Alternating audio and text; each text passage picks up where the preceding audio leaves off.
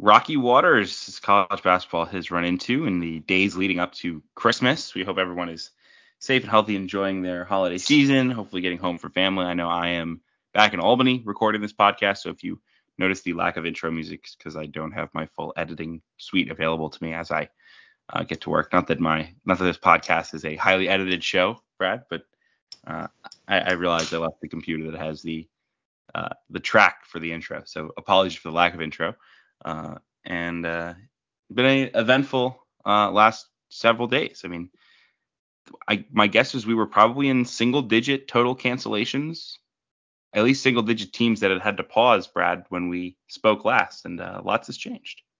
Yeah, when was the tipping point? Was it last Wednesday?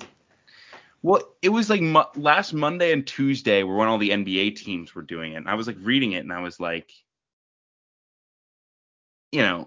maybe college basketball is just being spared because we're not doing as much testing. And then it was like, no, we're not. It just took us a little while. But yeah, we went with it was like Washington, Nevada, and all the teams that went to the South Dakota thing, Washington, Nevada. And Arizona State played through it to start the year. They had a couple guys out with Corona, and there were a couple teams that got bounced out of like Bahamas things, like mid majors, like Abilene Christian couldn't go to the Bahamas because they had to test for that and got pop positive. But it's so weird because like right as we start recording, Daryl Morcell is pop positive and is not going to play for Marquette. So you say, well, why are they still playing the game? But it's because everyone's going to, I mean, it's just a matter of time with everyone on both those teams is going to get it in 3 days. But at the same time, it's like you're going to cancel a game to worry about not wanting to cancel future games. Like, right. He's got to play. And right. Well, I think that's the challenge. And, look, we don't want to get too deep in the weeds here, but essentially it doesn't take a rocket scientist to figure out that what's happening right now is that in droves, fully vaccinated, and in some cases boosted. Syracuse has 14 out of 20 players positive. All of them are boosted, according to Jim Boeheim. Fully vaccinated players, including boosted players, are popping positive in droves. And the traditional protocol, as I understand it, is that a team essentially has one player or two players have symptoms. Those players have to get tested. They show up as positive. So then you test the whole team. And when you test the whole team, you find like all these asymptomatic positives. You have to shut down because you no longer have 5 players to go play the game.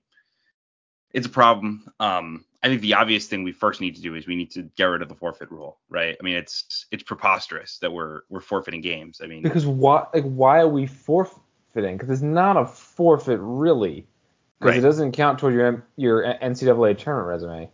So that begs the question: why are we doing forfeiting and assigning a fake win-loss to your conference record? Because all they're going to do is muck up the conference tournament seeding even more. Yeah. With these fake results mixed in. And it's going to be confusing when, how DePaul's 0-2 in the Big East and they're 9-1 overall. Yep. It doesn't make any sense. There's not a single meaningful reason to have the forfeit, except, when I tweeted, someone responded that the reason is shame. And I think he hit the nail on the head. The reason was trying to shame teams into getting vaccinated, because the thought was if you get vaccinated, then you won't have these outbreaks. Correct. But with the Omicron, that is no longer the case, certainly. Yes.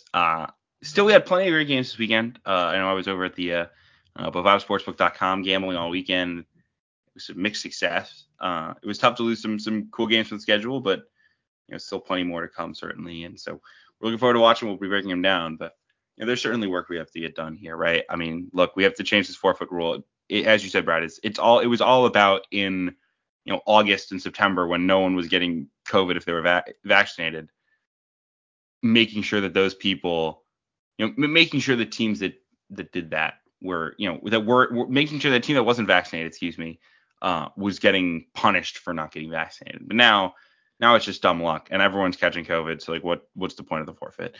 There's also obviously a larger conversation to have about, well, there's two conversations. There's one is what are the thresholds to play, right? I think it needs to be a strong threshold of if you have 7 players, you're playing, right? I think this is ridiculous where it's like Ohio State says they have enough players to play against. Ohio State said they would have enough players to play against Kentucky in the Vegas Classic. Or who were they supposed to play? North Carolina, excuse me. They had enough players to play, but they didn't want to risk the players having to fly out to Vegas and then having symptoms and getting tested the day before the game and then being stuck quarantining in Vegas. Right? Like we need to stop this. If you have enough players, you should have to play the game. And then the other conversation obviously is like just larger testing protocols. I will say this. From what I've read about, this variant and whatever, the idea that like the current testing protocol makes zero sense. You either need to test everyone super regularly so that you catch the positives before they rip through the team, or you need to like not test anyone at all, because the current strategy is like as soon as we find out there's one, we test everyone and like 8 people are positive and now we're shut down. But most of the people wouldn't have ever known they had it. It's like, what are we doing? So the NFL is kind of working towards that. I think we'll see that change start to come in the next few weeks. But until then, we're going to have disrupted schedules. It's just something we're going to have to deal with. It's frustrating. It sucks. It's not a place anyone wanted to be. But I really don't know how avoidable it is at this point without, really a substantive change in protocols, but also, the situation, like at some point, there's only so much control we have over the fact that just like there's a lot of COVID out there right now. Like a lot of people are getting it. And if we treat it the way we treat it right now, there's going to be teams that are going to get wiped out. There are going to be teams that have 10 players get sick. Fortunately, we're not really concerned that they're going to be severely ill because of vaccines and things like that. So, hopefully we stem the tide here. Obviously, there's no doesn't seem like there's any interest from anyone in saying like why like stop playing, which I've said from the beginning, like we didn't stop last year when it was like way more dangerous. What are we doing now? But here we are. So glad that everyone is so far staying healthy through this all, but frustrating nonetheless, Brad, to kind of be in the spot again with game cancellations and weird schedules and all that. No, I mean at some point we got to say, like, if we're still doing all these precautions now, then we're going to be doing them forever. Right. That's the question is like, if we're doing this now, like what will we cancel games? Like, will games get canceled next year? Will games get canceled the year after? Like, it just doesn't seem to be. It doesn't seem like there's a like post-COVID sports world that involves no cancellations without a post-COVID sports world where you let players play if they're positive. That's the only, or stop testing them, right? Like those seem like the three avenues. So just kind of a matter of time, I think. And Providence lucked out pretty significantly because they're, I was looking forward to going to the game tomorrow. I already planned out I was going to go to Johnny Rockets, maybe stop at Auntie Anne's, get a pretzel. But Georgetown at home is a quad 4 game. So might as well just pretend like that never even happened, right? Never even was on the schedule. We don't need that. We don't need any of that going into the holidays. Yeah, no, all upside, all downside, no upside. So. And then, so those cancellations and postponements, I feel like started happening on Wednesday.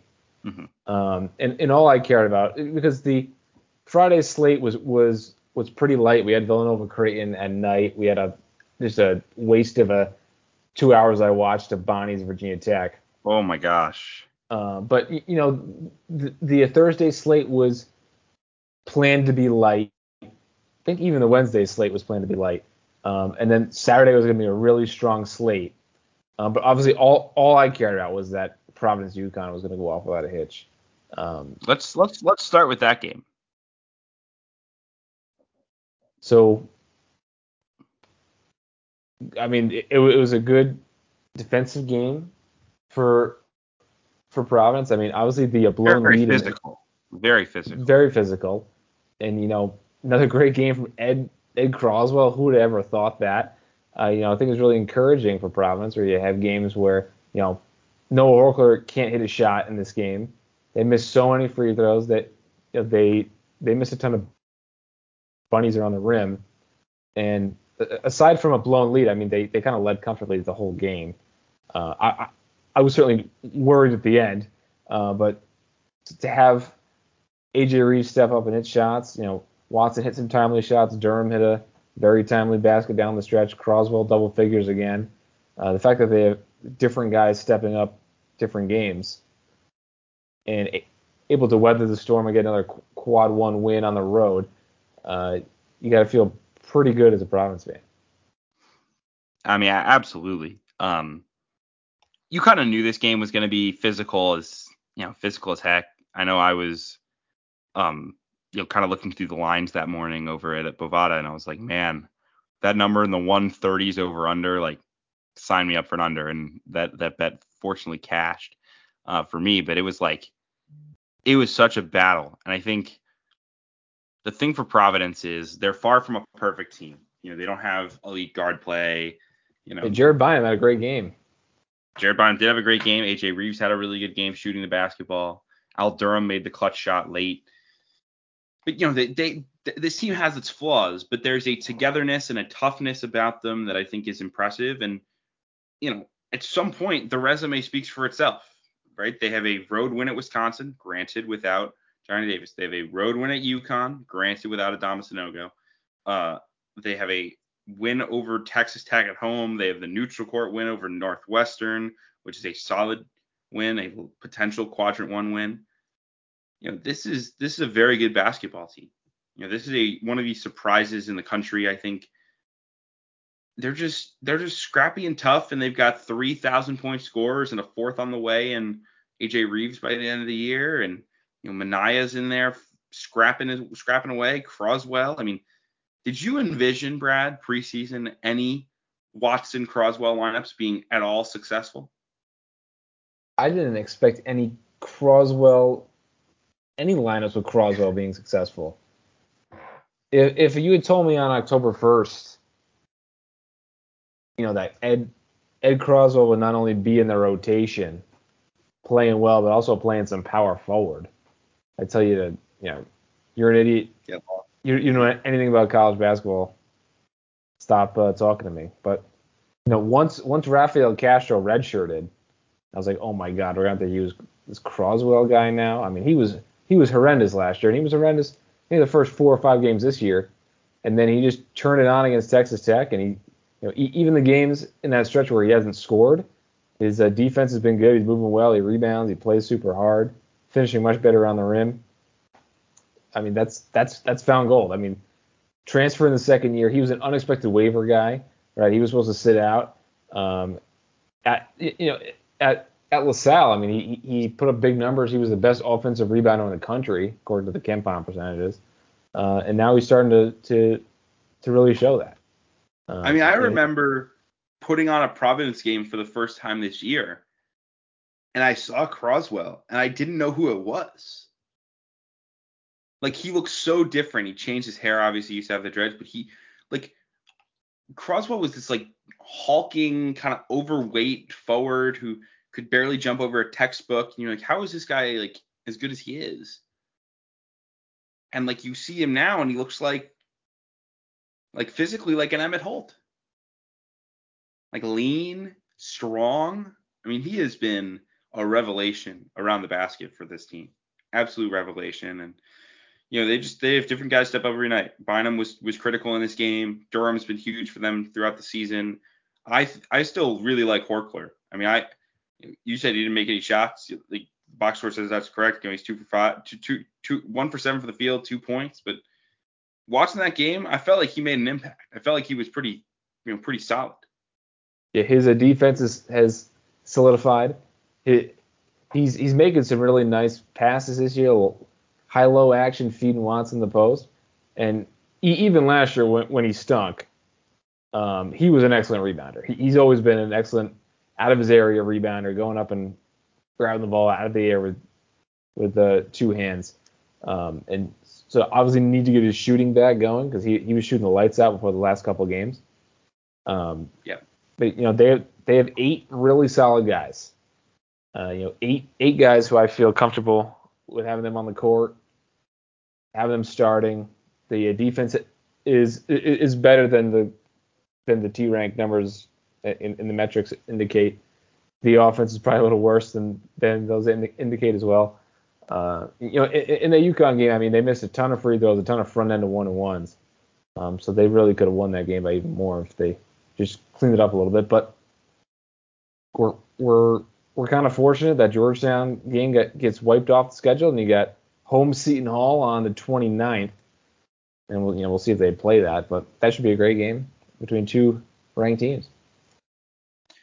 Absolutely. Seton Hall has come off pause. Like, it seems like they will be trading that direction. I'm hoping to make the trip for that game. Have not 1,000% locked in my travel plans, but there's some stuff up in the air. URI is on pause. I want to go to URI, so like, if there's only one game, do I drive it out? We'll see. But even Boston College is on pause now too. So yeah, a lot of the Northeastern schools are, and that's where Omicron's really hitting. So it's not surprising. But and then just for UConn, yeah, I want to touch on UConn. Yeah, obviously missing Sonogo, but they get Martin back, and Cole didn't have one of his best games shooting, scoring the ball, but they need more from their auxiliary pieces, right? They need more from Gaffney, who was not very good in this game at all.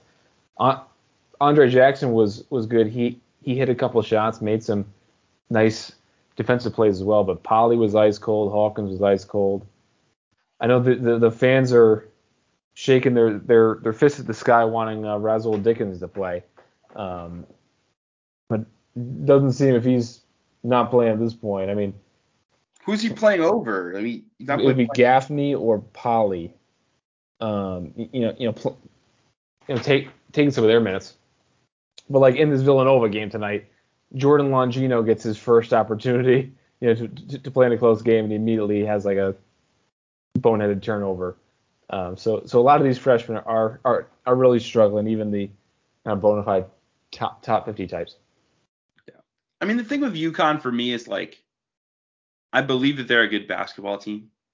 Me too. My eye test tells me they're good. They're really athletic. They play really hard. But something is missing for them late in games. And I think part of that is they don't have a go-to offensive option without Sonogo. Like, if RJ Cole's your best player, how good are you really? Right? And Cole has proved a lot of people wrong. I think he's been better, in his career at UConn than I think a lot of people would have anticipated. But I still don't watch RJ and say, yeah, that's the best player on a top 25 team. So they need Sonogo back, and I think once he's back, it'll help them. But look, I mean, every big game they've played has been close, and they're pretty much 500 in the big games, right? They win an overtime against Auburn, they lose tight one to Michigan State, they win an overtime against VCU, they lose a tight one to West Virginia, they win a tight one against St. Bonaventure, and then they lose a tight one to Providence. I mean, for the most part, they're right in every game. They're physical. They're tough. They're really good on defense. They just need a little bit more to get over the hump. And we are unfortunately recording as they play Marquette, so we will not necessarily have that result in. But I think they're okay. I just don't know that I buy them as like a Big East winner. No, I think that they'll still be like a top 20-ish team. I don't know if the metrics will say that or if they'll get there in the AP poll, but I mean, that West Virginia game, looming large, is just one that they just completely gave up. But they have the win over Auburn, which Auburn is rolling since Battle for Atlantis. Michigan State, who they lost a close game to on Thanksgiving, also rolling. Providence is playing well. West Virginia, I was kind of turning my nose up at as like a bubble team, but every week, as we get into conference play, I like to do like a mock predicted bracketology, like not using any numbers or anything, just kind of sizing up the teams. Where do I think they'll end up, just so I can get a pulse on which teams are going to have to be in, or which, I had like 7 teams I thought were going to be 4 seeds and stuff. But West Virginia is looking like a solid 8 seed right now. So, nothing crazy on UConn's resume. They'll be fine. I think that they'll win. If they play all their games, I think they'll go at least like 12-8, 13-7, and in the Big East and get a 5 or 6 seed in the NCAA tournament. Yeah, I generally agree. I think they'll be fine. I'm not necessarily panicking by any means, setting off any alarm bells. It's just I think there's been some meat left on the bone for this UConn team. Let's bounce back to let's stay in the Big East, excuse me, because we had a couple of pretty significant games, including one that finished just before our recording with Xavier and Villanova. And I think this gives a good opportunity to talk about kind of where Villanova stands, because you saw good Villanova in the second half, bad Villanova in the first half. We've seen bad Villanova against Creighton, bad Villanova against Baylor. Bad Villanova is when Villanova does not make threes, they're not very good. Villanova was 1 for 10 50 in the first half in this game. They were 10 for 50 in their previous 2 games. And when that happens, they really struggle to create offense. They really struggle to get good looks. And that's because Gillespie is not overly explosive.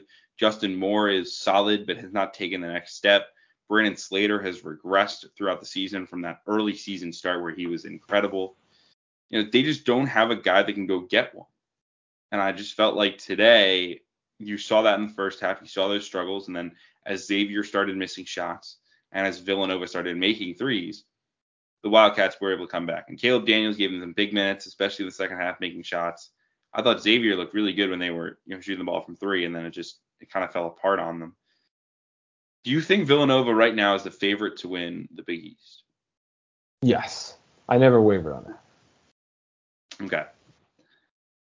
I was really starting to. And I saw Villanova at like a 5.5 point favorite on Bovada this morning. And I was like, man, that feels like a lot of points. And I'm glad I stayed away because that felt like a lot of points against the Xavier team that had been excellent. And at halftime, I would have felt great holding a 5.5 ticket, but I didn't pull the trigger, and I'm glad I didn't because Xavier really folded in the second half. I still like the Xavier team. I think they're athletic, they're deep. I think they're the most talented team in the conference, quite frankly. But I think Villanova is the most kind of disciplined. You still trust them the most over any other team in the league.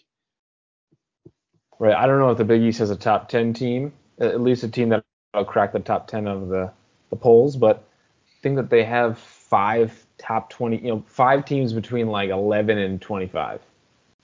And I think Villanova, I have the most faith in them. Obviously, the shooting's going to bounce back to the mean. The issue with them, right, they're like very cerebral, their jump stops, and they're kind of probing and stuff. They just need someone to just get to the basket. Someone just do something aggressive, something a little wild, and just get to the rim. And, against like UCLA and even Purdue, that didn't seem to be a problem. Probably because Slater was playing better, and Dixon has bounced back after kind of a rough patch in the middle. But I think Caleb Daniels could actually be that guy for them, the guy that can just come in and just do something aggressive and get a bucket. During that Baylor game, where they were just kind of barely even getting a piece of the, not even the paint, they could barely get a piece of inside the arc. And they're just firing up these threes or turning it over. I thought Caleb Daniels had a really nice drive from the corner to finish. I think it was an and one like the end of the first half.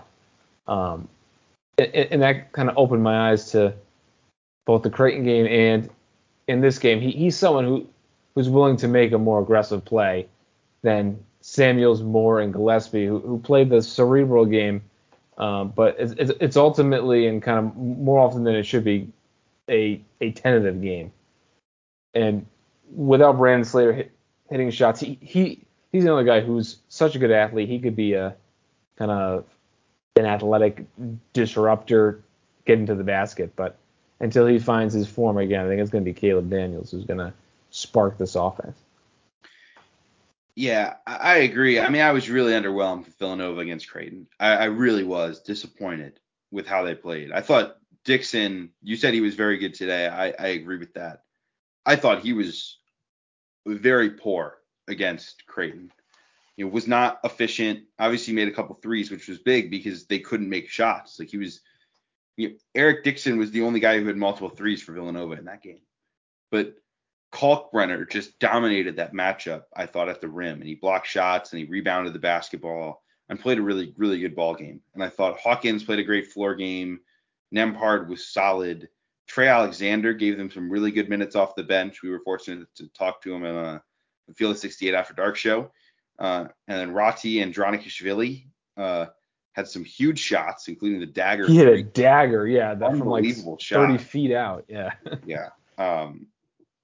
Do we think this was like a one-off? This is the best Creighton can play, you know? Absolutely. I watched the game against Arizona State. I watched the game against Iowa State for Creighton. Their offense just gets so bogged down all the time, and it wasn't really bogged down in that Villanova game. And guys hit shots that they haven't been hitting earlier, so they kind of played above their head. You know, this is a weird Creighton team where they play really hard. They're actually pretty solid on the defensive end. They got Kalkbrenner at the back, but they have a lot of turnovers, a lot of offensive sloppiness, and they haven't been shooting the ball well. Alex O'Connell especially has been looking a lot better going to the basket than shooting threes. But you know, they hit shots against Villanova. I don't have the stats in front of me, but kind of qualitatively, it felt like they were hitting a lot of shots. And it wasn't really a 20-point game. It was more like an 8-point game that just kind of got out of hand at the end. Sure. Yeah. Absolutely. You know, I will say this. I felt like Creighton showed you some things. Like I think they can be an NCAA tournament team. Oh yeah, definitely. You know, I think with Kalkbrenner, with these young guys are just finding themselves, right? And I thought that they finally had a game where all the young guys played well in one game, except for maybe Kaluma. And I don't think Kaluma did anything bad. He just didn't do anything good. And that Arizona State loss is going to come back to bite them because they had a ton of chances at the end. Their only other losses are to undefeated Colorado State and Iowa State. I mean, if they won that Arizona State game and then beat Villanova, they might be ranked this week. Instead, Creighton's probably going to be like a 9 or a 10 seed, I think, which is a little higher than both of us expected. We had them on the wrong side of the bubble, so it's certainly tracking in the right direction. They have a long way to go, but nice start for this young team. Yeah, they're just scrappy and tough. They're playing for McDermott. I would sprinkle a little money on, looking ahead to next year. I would sprinkle some like Final Four futures over at Bovada or wherever you bet. I would sprinkle some Final Four futures on Creighton next year if they can get a good wing in there. I mean, just a couple of teams that I've been thinking of their next year and the fact that they need a good wing. I mean, Creighton, Syracuse, Providence. I'm sure there's a million other ones. So the competition for the good wing is going to be fierce. Fiona needs a good wing. Absolutely. But, we're going Nembhard, and then at the 2, either Alexander or Rati, and the other one's the 6th man, with that good scoring wing, plus Kaluma and Kalkbrenner. And then off your bench, you'll have the other one of Rati and Trey. You'll have Mason Miller coming off a red shirt. You'll have Sharif Mitchell as an 8th man. That's a solid group. A lot of raw recruiting talent, a lot of guys who cut their teeth and get experience this year. Kalkbrenner is really making a move. I know in the preseason I was kind of upset that a lot of the defensive centers weren't getting enough credit, and I was thinking, a guy like Kalkbrenner or a guy like Obiagu maybe could work their way, or Brandon Carlson could work their way into top 100 lists as the year went on. Not sure about Obiagu or Carlson yet, but I think Kalkbrenner's making a real case to be considered like a second team all Big East level guy. Absolutely. I mean, he's been really good. He's getting better as the season goes on. Big time stuff. Can we move on to Kentucky, North Carolina? Yes, I did not watch any of this game. I was watching UConn and Providence, but I went back and I watched it because I felt like it was important, given I was starting to have a narrative about both teams, and that game on paper seemed to bucket. and it really did. I mean, I was ready to like completely hop off the Severe Wheeler train. I was already pretty much off of it. He was dominant. I mean, he just took the game to North Carolina the whole game and just went to the rim. They couldn't stop him downhill. He was outstanding. Sheboy was there. Kentucky's role players were playing really well. And North Carolina was just soft. They were just soft. They didn't really want to guard. I don't know what happened there, but did not assuage any of the concerns about this Carolina team on the defensive end that we've had. I mean, Kentucky's offense looked predictable against Notre Dame. They looked completely, easy to guard. And Severe Wheeler, I mean, part of it I think is Severe kind of took matters in his own hands and said, look, I've heard what you said about me. I can go play. But like, man, oh man.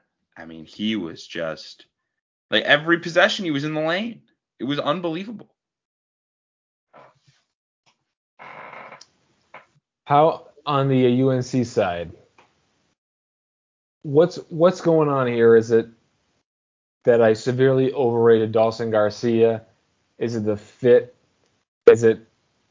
I mean, Kerwin Walton, was moved out of the starting lineup for that 2-guard look at Love and Davis. Is it they're not getting enough backcourt pop? What's going on here with the Tar Heels? I watched a lot of their game today, actually, against App State. I was kind of bouncing with them, Villanova. Love looks really good. Like not as a point guard. Like he's fully a shooting guard now, but he looks like he could be a really good one. Like really scoring the ball, really confident. I think that he's fine. There's just something missing on the wing, right? Like they're like Leaky Black and Justin McCoy. It's not enough at the 3 to win this, win these games. Is it Justin McCoy playing the 3? There was a stretch where I turned it on and Justin McCoy was playing the 3, Brady Manick was playing the 4, and Baycott was playing the 5. Jeez. Their best lineup was definitely Baycott, Manick, 4-5. Dawson Garcia was really bad against App State. He was not very good against Kentucky either. I just don't know. Like every time I turn on North Carolina, I get something different, and it's frustrating.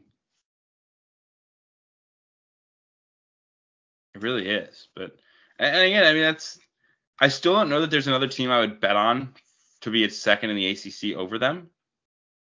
But I would love someone to make the case because, I mean, again, who else? NC State just got handled by Wright State, who's down this year. Yeah, I was never buying them. Virginia Tech's net is now inflated because they knocked the living crap out of St. Bonaventure. Yeah, they stole St. Bonaventure's lunch money. It's like a 46-point game at one point. Absurd. And that I still stand by my statement that Tech team doesn't have a ton of talent. I agree with that. When I made my projected bracket, I had to put it in. I mean, it was either like Virginia Tech or DePaul or San Diego State, or like buying that Drake's going to win out the rest of their games. So there is a pretty solid chance that the ACC gets 4 teams, but Wake Forest has kind of been anointed, at least based on their clean resume, but they've played one of the weakest strength of schedules in the country. I'm not sure that they have a road win. I don't know if that's accurate or not, but they haven't obviously beaten anyone of consequence on the road because they've only beaten Northwestern at home as their kind of signature win here. Their only loss is to LSU, which isn't a bad loss, but we got to see more from Wake Forest. Absolutely. Yeah, I'm not like there yet. I think they're impressive, like with what they've been able to do. But did they beat the Hokies on the road? They did. They won that game 80-61. I was gonna correct you there.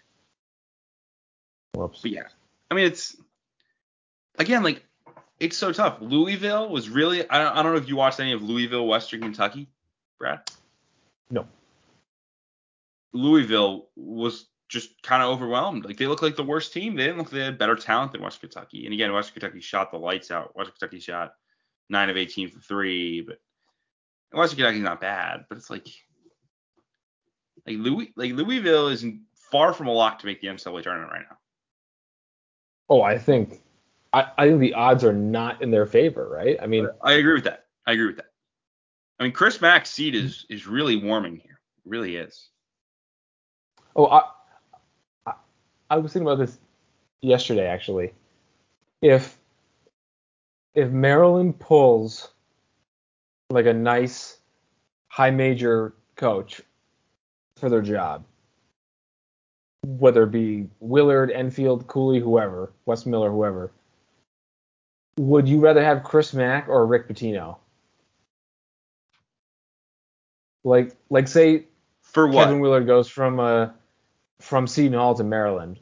For Seton Hall, would you rather have Chris Mack or Rick Pitino? Rick Pitino.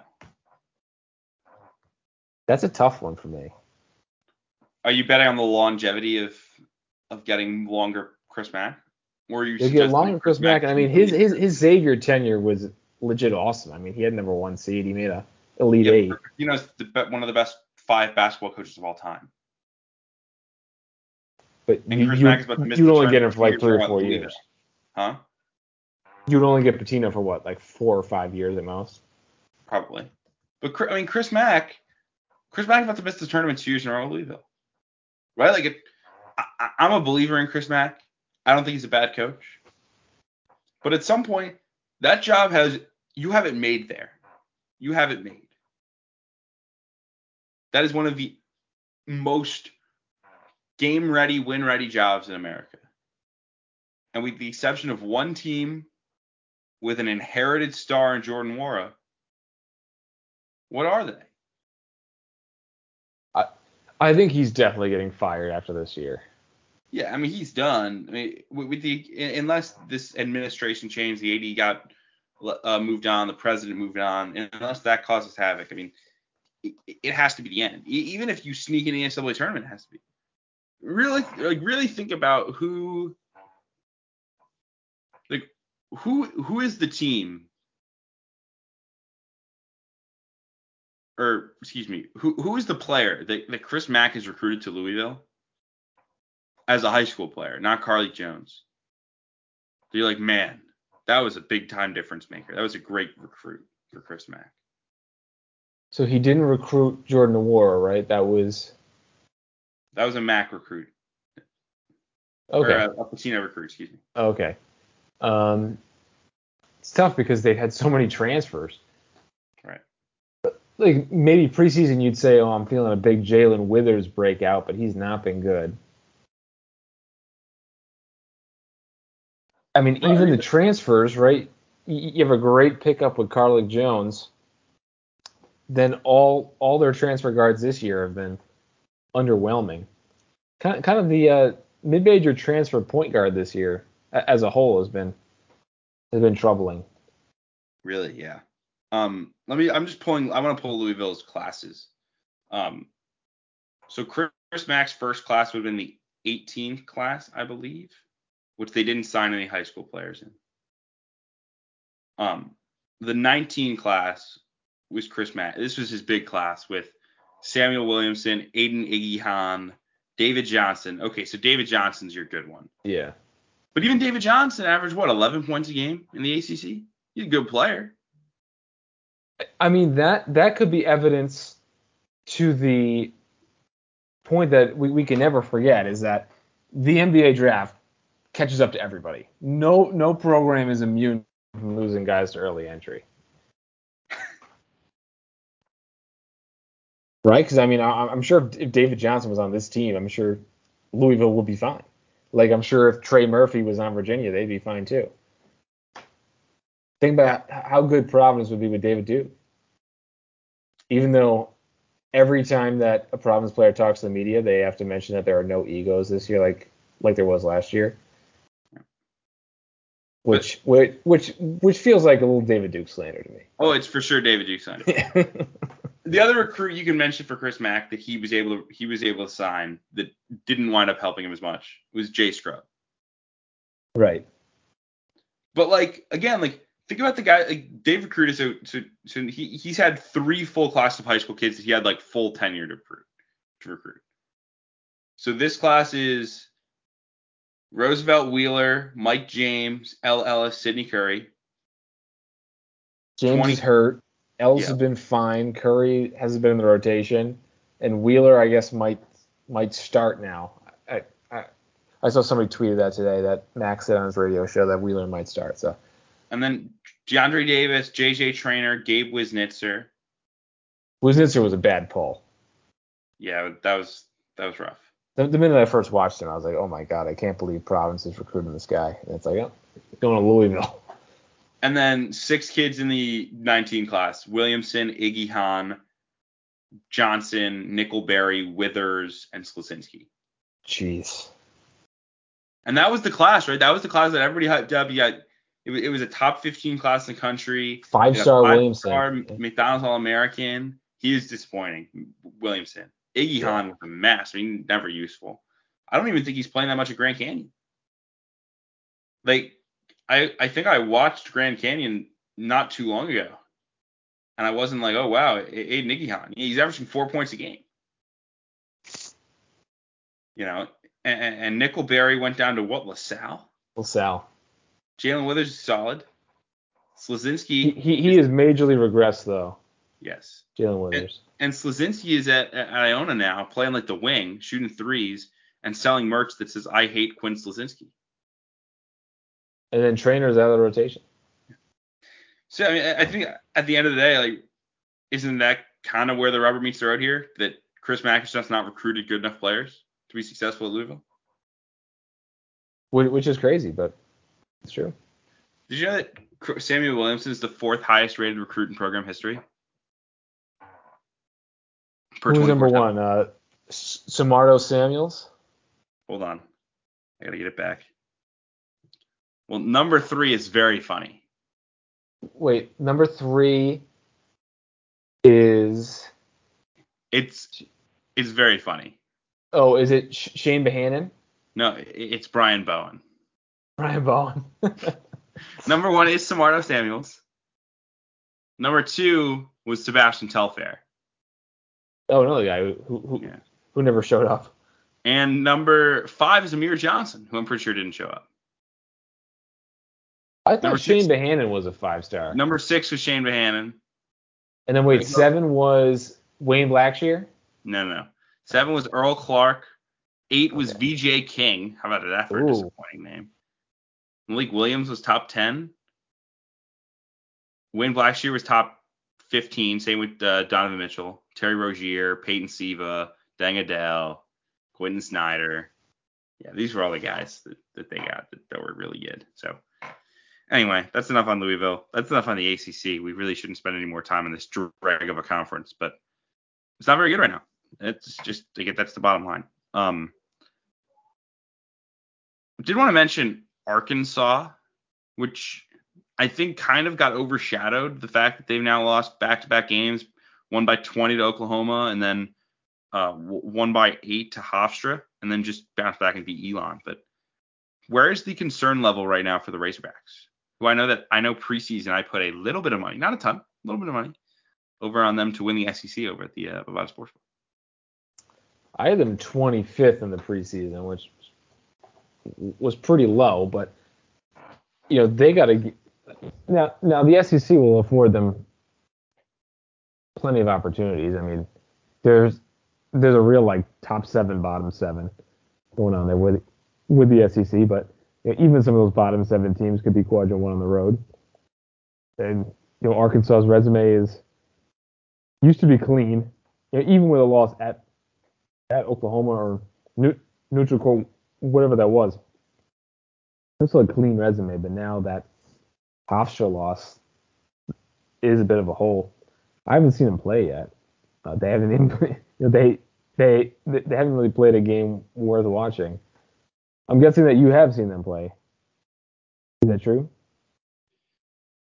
I have a little, not a ton, and not as much as I would have liked. I think the challenge right now with them is that like there's way too much on Devo Davis. Devo Davis is not a good enough player to be the best player on a team. And I'm not sure JD Note is either. And we certainly know Chris Likes isn't. And right now, it's like those three guys competing to be the best player. They've gotten, a jump from Jalen Williams, but it hasn't been the jump I think people would hope to be, the star. KK Robinson's been a real disappointment. Umude has not been great. Tony has been solid. They don't look like a elite top 25 caliber team talent wise right now. I was actually having a conversation with the guy who's, he's a Division I assistant coach and follows Arkansas pretty closely, kind of family ties there. He said, the one thing I will say about when you build a team through the portal of all mid-major guys is one day you look up and you have a team of mid-major players. And right now, I think Arkansas is sort of running into that. I think they're good enough to get back, get to the NCAA tournament and figure it out. I trust Muss, but they gave up 89 points to Hofstra. That's a problem in Little Rock.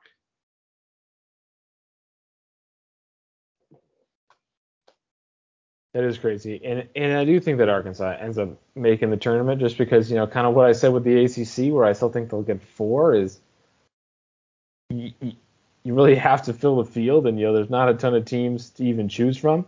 Now, maybe we have another team to choose from in Davidson after they just knocked off Alabama. Their first top 100 win of the season. And their losses are pretty clean for the most part, just New Mexico State and San Francisco. But yeah, if Arkansas wins, so they play 18 games in the SEC. I mean, if they win 11 SEC games, they probably earn enough equity along the way to get in. So I wouldn't I wouldn't be buying Arkansas stock right now, but I wouldn't be jumping off the ship either. Yeah, tournament is not guaranteed. Certainly, I probably agree. Where would you like to go next, Brad? So we did that Villanova Creighton. How about a little A10? Yes. So St. Louis blew it against Auburn. I watched the end of that game. We had Davidson just got the win over Alabama. Richmond's kind of held serve, and then we have the Bonnies got their doors blown off. So are you recalibrating the A10 at all? I had a lot of people tweeting the Bonnies are done.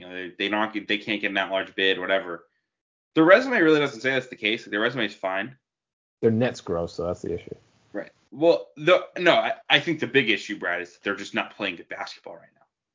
Right? At some point you have to play well. St. Bonaventure does not play like an at-large team right now. There are a lot of mid-majors over the years that you've watched it. That team looks good, but they get out of the resume. St. Bonaventure might have the resume right now. They're not playing good basketball, and that's what has to fix. There has to be a renewed focus. They have to get much better on defense. They have to get more from their bench. Their guards have to play better. I mean, down the West, they just have to be better. That being said, I still think they'll be in the mix. I think Davidson has to be the favorite right now, right? Obviously, that win over Alabama is huge. What an opportunity, first of all. I mean, just kind of out of thin air because of Colorado State going out. Kudos to Natos for playing that game. There's no reason he had to take on the A10 favorites for just all upside, no downside, or all downside, no upside. What was he gaining from a Q2 game over Davidson? Nothing. But he played it. And I think he probably learned something about his team. But Davidson really, really struggled late with the pressure from Alabama. But, they hit 50% of their threes, and, Lawyer had 8 assists. The front court duo with Brad Kovic, he had 22 and 7. Hyunjin Lee can really shoot it. This is a very good basketball team, a dangerous team in the Atlantic 10 that can be a factor in March against good teams as long as they shoot the ball from 3. I'm still thinking one bid A10 though. I mean, at this point, Davidson's resume is pretty darn good. Because Davidson's worst loss is New Mexico State on a neutral, which there's a good chance it's Q2.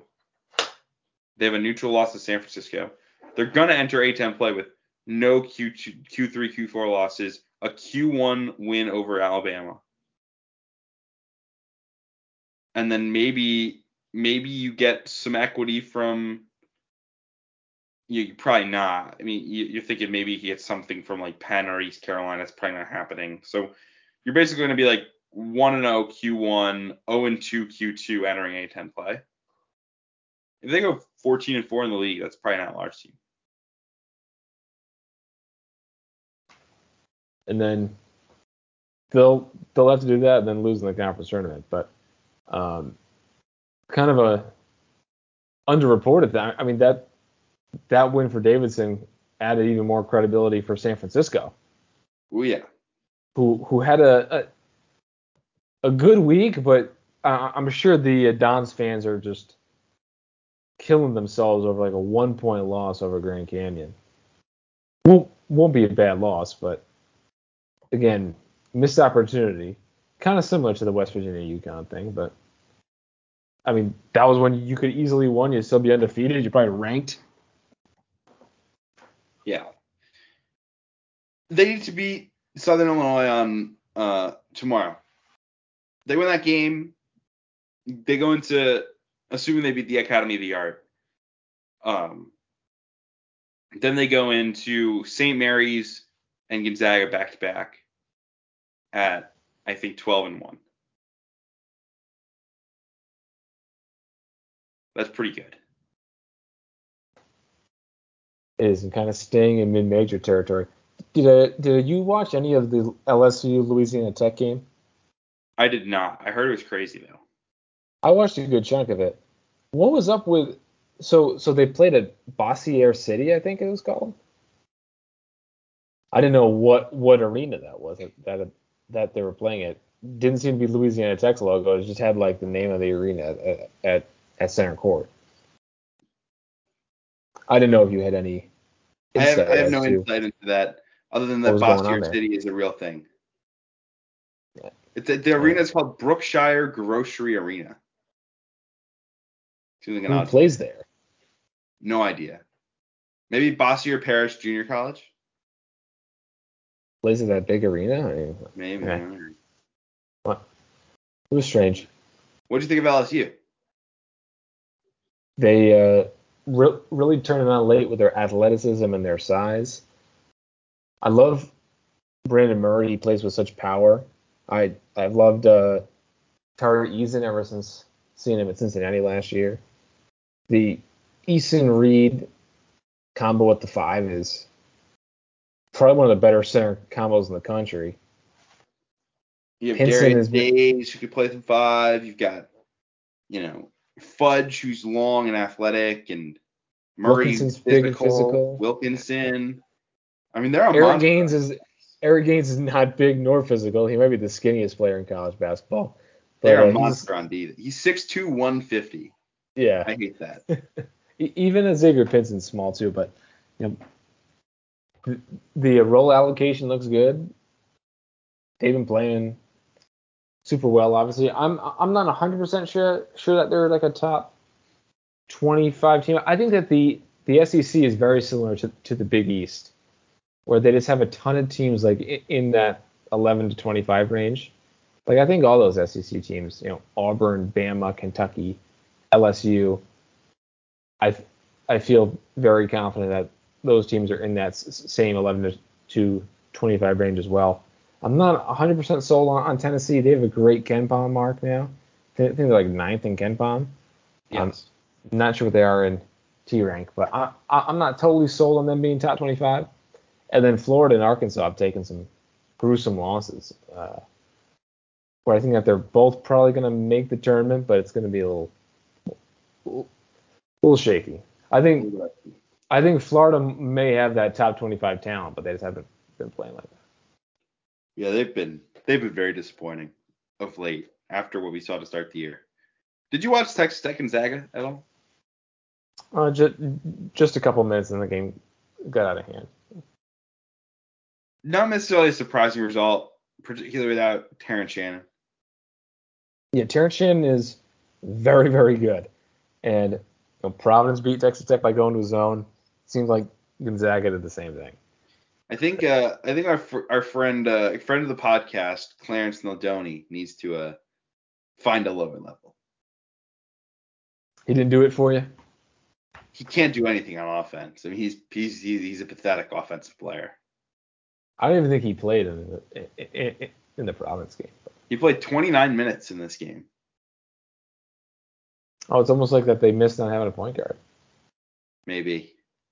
Well, Naldoni's not doing it for him. He took 3 shots in 29 minutes, made one of them, had 2 rebounds, 2 assists, and 2 turnovers. Playing that floor game. I've been surprised. Santos Silva has been like fading some from the rotation, and Bacho has really been coming on. He's not soft. He's tough. Yeah, Bacho is very big too. Physical. He I mean, in person, I mean, he looks enormous. And Bryson Williams is very skinny. Kevin O'Banner is not super big. He has more size than Bryson Williams, but Bacho gives them someone with a lot of height and a lot of bulk. Where Santos Silva is only like 6'7", and he brings bulk, but seems like Bacho's the better fit for matching up against bigger teams. Yeah. Texas Tech held the 55 points in this game. Again, the offensive struggles in the biggest games, right? 68 points against Providence, but in that game they shot 38% from the field. They turned it over 18 times. 57 points in an overtime game against Tennessee. That was with Terrence Shannon, and then 55. I mean, I need to see more from this offense before I'm a believer in Texas Tech. Yeah, I think Texas Tech is top 30 team, definitely. Top 25, I'm not quite there yet. Yeah. Yep. I don't think they haven't proven anything to me that we didn't know about them. Who do you trust more, Florida or Texas Tech? Texas Tech. Because I know the effort's going to be there every night. Fair enough. What other games did you watch this weekend? I watched the whole second half of Dartmouth and Stanford. Oh, are we subjecting the listeners to this? I mean, Dartmouth was they were up comfortably. They were up like 7 with a minute left, or like 40 seconds left. Stanford does like 2 possessions of full court press, and Dartmouth just melts and gives away the game. My legend Brennan Barry couldn't make it happen, I guess. Siena legend Brendan Barry. Brendan Barry wanted to go to Siena, and Siena wouldn't offer him a scholarship. They wanted him to walk on for his first year and then get a scholarship after that, and he wouldn't do it. And now Siena fans always complain that Brendan Barry, Brendan Barry keeps being in the portal, so people keep being like, why doesn't Siena get Brendan Barry? Well, I don't know, maybe because it's like 3 coaches ago that there was a relationship there. But Harrison Ingram had a good game late. They went in for the game time basket, and then in overtime he really balled out. I think it went over. I mean, it was last Thursday. It feels like it was 12 months ago. It did go to overtime. Harrison Ingram finished with 13 points, 7 rebounds, 2 assists. Jaden Dallaire led the way with 22 points. So, yeah, Ingram was bad. I don't like Dallaire. He has like good size, but he's kind of awkward. I like he has a lot of power. Yes. He's not my type of power forward. I like that he's gotten a lot better. Guys who improve are my thing. It seems like Ingram might be a one and done at this point, though. Yes. Another guy who's definitely getting fired is Jared Haas. You would think. Randy Bennett for Stanford? I was thinking James Jones, but if Randy Bennett wants to leave, go for it. Randy Bennett. You could do Todd Golden. Absolutely. I mean, San Francisco's rolling. How about you could do Kyle Smith? In my head, I was always thinking of Arizona State as like a pretty attractive job. And Jeff Goodman tweeted today, like Bobby Hurley's made 2 of the 5 NCAA tournaments that he's been involved in. And then the previous coach, Herb Sendek, made like 2 of 9. And every past like 40 years, they've made like a total of like 7 NCAA tournaments. So It maybe is it's not surprising. as good of a job as I thought. It's gotten better, I think. And Hurley may be hot. Hurley has not done himself any favors, certainly. The problem with Hurley is he's always been a guy that underachieves his talent. Like even at Buffalo, like he got good players, he didn't do enough with it. Where you're always left wanting more. So when all of a sudden you stop winning, it's one thing when you have, Remy Martin, or you have who were the kids on that team? Trey Holder, Cody Justice, and When Shannon you Evans. have Trey Holder, and you're a bubble team instead of a top 10 team or a top 25 team. That's disappointing, but at Arizona State, you're never going to suggest you fire someone. But when you've got tournament talent, not, top 10 talent, top 20 talent, and you're finishing under 500, which is what Arizona State looks like it's going to do, you sort of say, okay, maybe he's not the guy. And Bobby Hurley's going to try to get out if he doesn't get fired.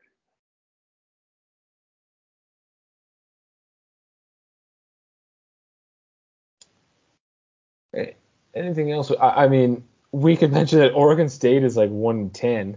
That's I think like they're playing now unfathomable. or shortly against Nichols. Yeah, that's 11 p.m. on the Pac-12 network. That's like unfathomable. That's outstanding. It really is crazy. The funny thing is they were 4-26 the year after their last NCAA tournament bid. And I think Trey Tinkle got hurt that year, but yes. I mean, I thought Oregon State would come in like 11th in the Pac-12, but would be like a top 100 team. Would be like 90th. I mean, people talk about what Iowa State's record was last year, but that was with an abridged non-con schedule with fewer bye games. Oregon State, I think they've already lost 2 bye games plus a game to Princeton. They've lost, I think, more than they lost to. They lost to Samford. That's a bye. Princeton was, I think that was a bye. And then Princeton UC Davis. And then UC Davis. Yeah, I'm surprised they haven't played more byes. Yeah, they've played a hardy schedule with Tulsa, Iowa State, Penn State, Wake Forest. But they have 2 coming up here, Nichols and Sacramento State. And if they don't beat Nichols, they could be staring down like a 3-27. And that's hardly off the table at this point. We should be rooting for a 1-30. Just to see if his heat could get hot. After making the Elite Eight?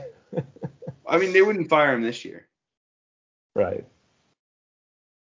But it would be interesting to see, could he enter next could he find a way to enter next season on the hot seat? I think it would be perfectly reasonable. I mean, we were saying in the offseason that they were recruiting like that they forgot they made the Elite Eight. And now I think part of the reason why I think we both did not expect them to be this bad is we thought Deshaun Davis would be like a nice double-figure scorer. But not happening. Yeah, Deshaun Davis been a little disappointing. Seton Hall legend, Deshaun Davis. Anything else before we wrap up this show and let the listeners mercifully enjoy their holidays without hearing us drone on about Dartmouth, Stanford in their ear? Is there anything else? I mean, we just got to stop with this Corona nonsense. We got to figure out find a way forward, folks. Find a way. Let's just like eradicate it. Come on. I'm gonna go Let's just wake up tomorrow and it's all gone and yeah. I'm gonna go on a limb and say that the coronavirus stinks. I don't like the coronavirus. It can come back in mid-April after the college basketball season. It's really demoralizing. That's a great summary of your priorities, Brad. Even a game that like you weren't planning on watching, like it gets canceled, like Kansas, Colorado. Like there was a 0% chance I was going to watch that. We were going to be doing it during the podcast, yeah. Well, that and when we're done, I'm going to watch UConn, Marquette. Oh yeah. But like there was no chance I was going to watch that game, and it's still like, oh come on. Gotta He be can't kidding. play the game. Could we talk about the Memphis thing? Yes. We So can. so Penny says in the preseason 90% are vaccinated. Then the game gets canceled. He was like, whoops, actually 90% are not vaccinated. But then they released a statement today that kind of implied that more guys were vaccinated than the initial report coming out of Saturday was, which is very confusing because I had thought the protocols were if you're vaccinated and you show symptoms, you get tested. If you're vaccinated and you don't show symptoms, you don't get tested. So But here, let me try to explain the current college basketball protocol. If you are vaccinated, you are not regularly tested. If you show symptoms and you are vaccinated, you do get tested. If you have positive cases among the vaccinated, among vaccinated or unvaccinated players for any reason, right? So if it's a symptomatic vaccinated test or it's a unvaccinated regular test, surveillance test, if that test comes back positive, you would test the entire team.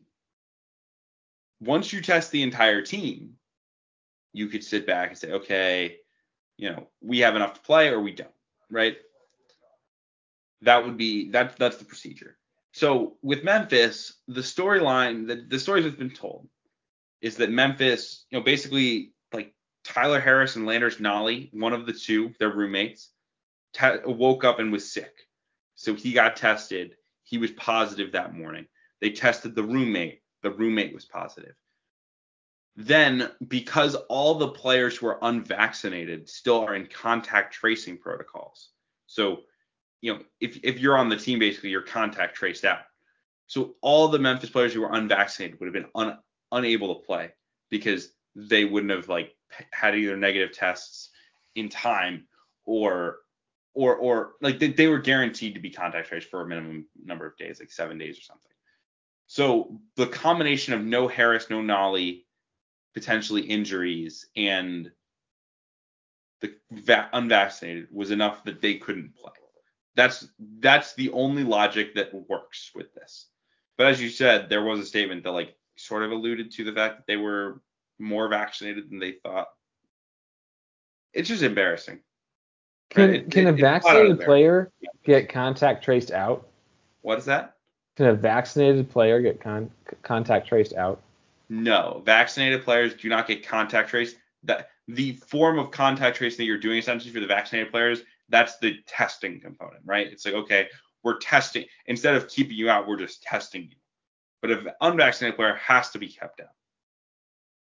I listened to the podcast today with Zach Lowe and I guess the former Timberwolves executive who's like a virologist who's like the lead NBA virology liaison. I mean, he was just talking complete nonsense. He was like, we need to applaud the NBA for thinking about the community.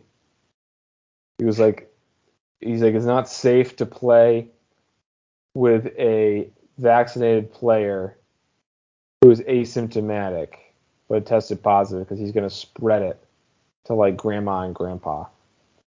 But then he's like, the NBA is doing so much for the community while they pack the stadiums full of people. He was just drinking the Kool-Aid to the extreme.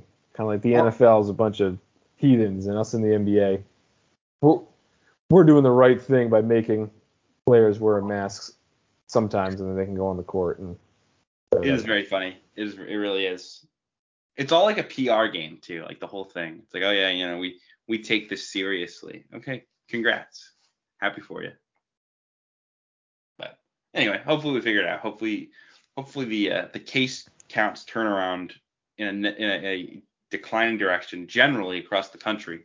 That will help us with college basketball. That's the first and foremost thing. If you have lower case counts, you will generally have an easier time being able to avoid players getting tested because they walk the streets every day. But the idea that an NBA player is going to kill grandma feels a little preposterous at this point. I'm just gonna say it, but get vaccinated, folks. Doesn't feel like it's that big a deal. Anyway, anything else, Brad? Any other games? Or do we care about Diamond Head this week? I feel like the field is a little lame. No. I need I'm Diamond. a big Diamond Head guy needs usually. to be like the 23rd, 25th, and 26th. Playing on the first set of games on the 22nd is stupid. There's games on the 22nd. Why can't they play on the 24th? Is it college football? I don't know what the deal is. I don't know why. Because there's nothing on the 24th for the NBA either. Yeah, they should not play on the 25th. They should play the 24th. I think it's an ESPN. I couldn't agree more. But yeah, this is a weak field. I mean, BYU might be a tournament team. Probably. Wyoming has a nice, pretty net. They get to play Stanford in the first round. Graham Ike, fun player. Liberty's not quite Liberty the past few years. But they're still the best team in the ASUN. South Florida's throwing darts experiment, and it looks like it's failed. You gotta watch. This is your opportunity. It's your time to shine. You could watch Jameer Chaplin and then it's Vanderbilt without my man Liam Robbins. So I just don't think coaches want to play in Diamond Head because they want to go home for Christmas. So like higher end programs don't want to play in. And like now it's in the middle of conference play for the Big East and that's the other problem. All the 20-team leagues. Yep. Well, if you are a college basketball fan and you watch Diamond Head, respect to you. I probably will at some point because that's who I am. Well, I hope everyone has a fantastic Christmas. If they celebrate something else, enjoy that as well. Happy holidays, everyone. Brad, we will see you all next week, maybe the week after. We're deciding whether it's gonna be worth a podcast to break down. Maybe there's like a mid-season podcast we can do that's not directly games related, but we'll figure something out for you. Appreciate you all listening, folks. We will see you all soon.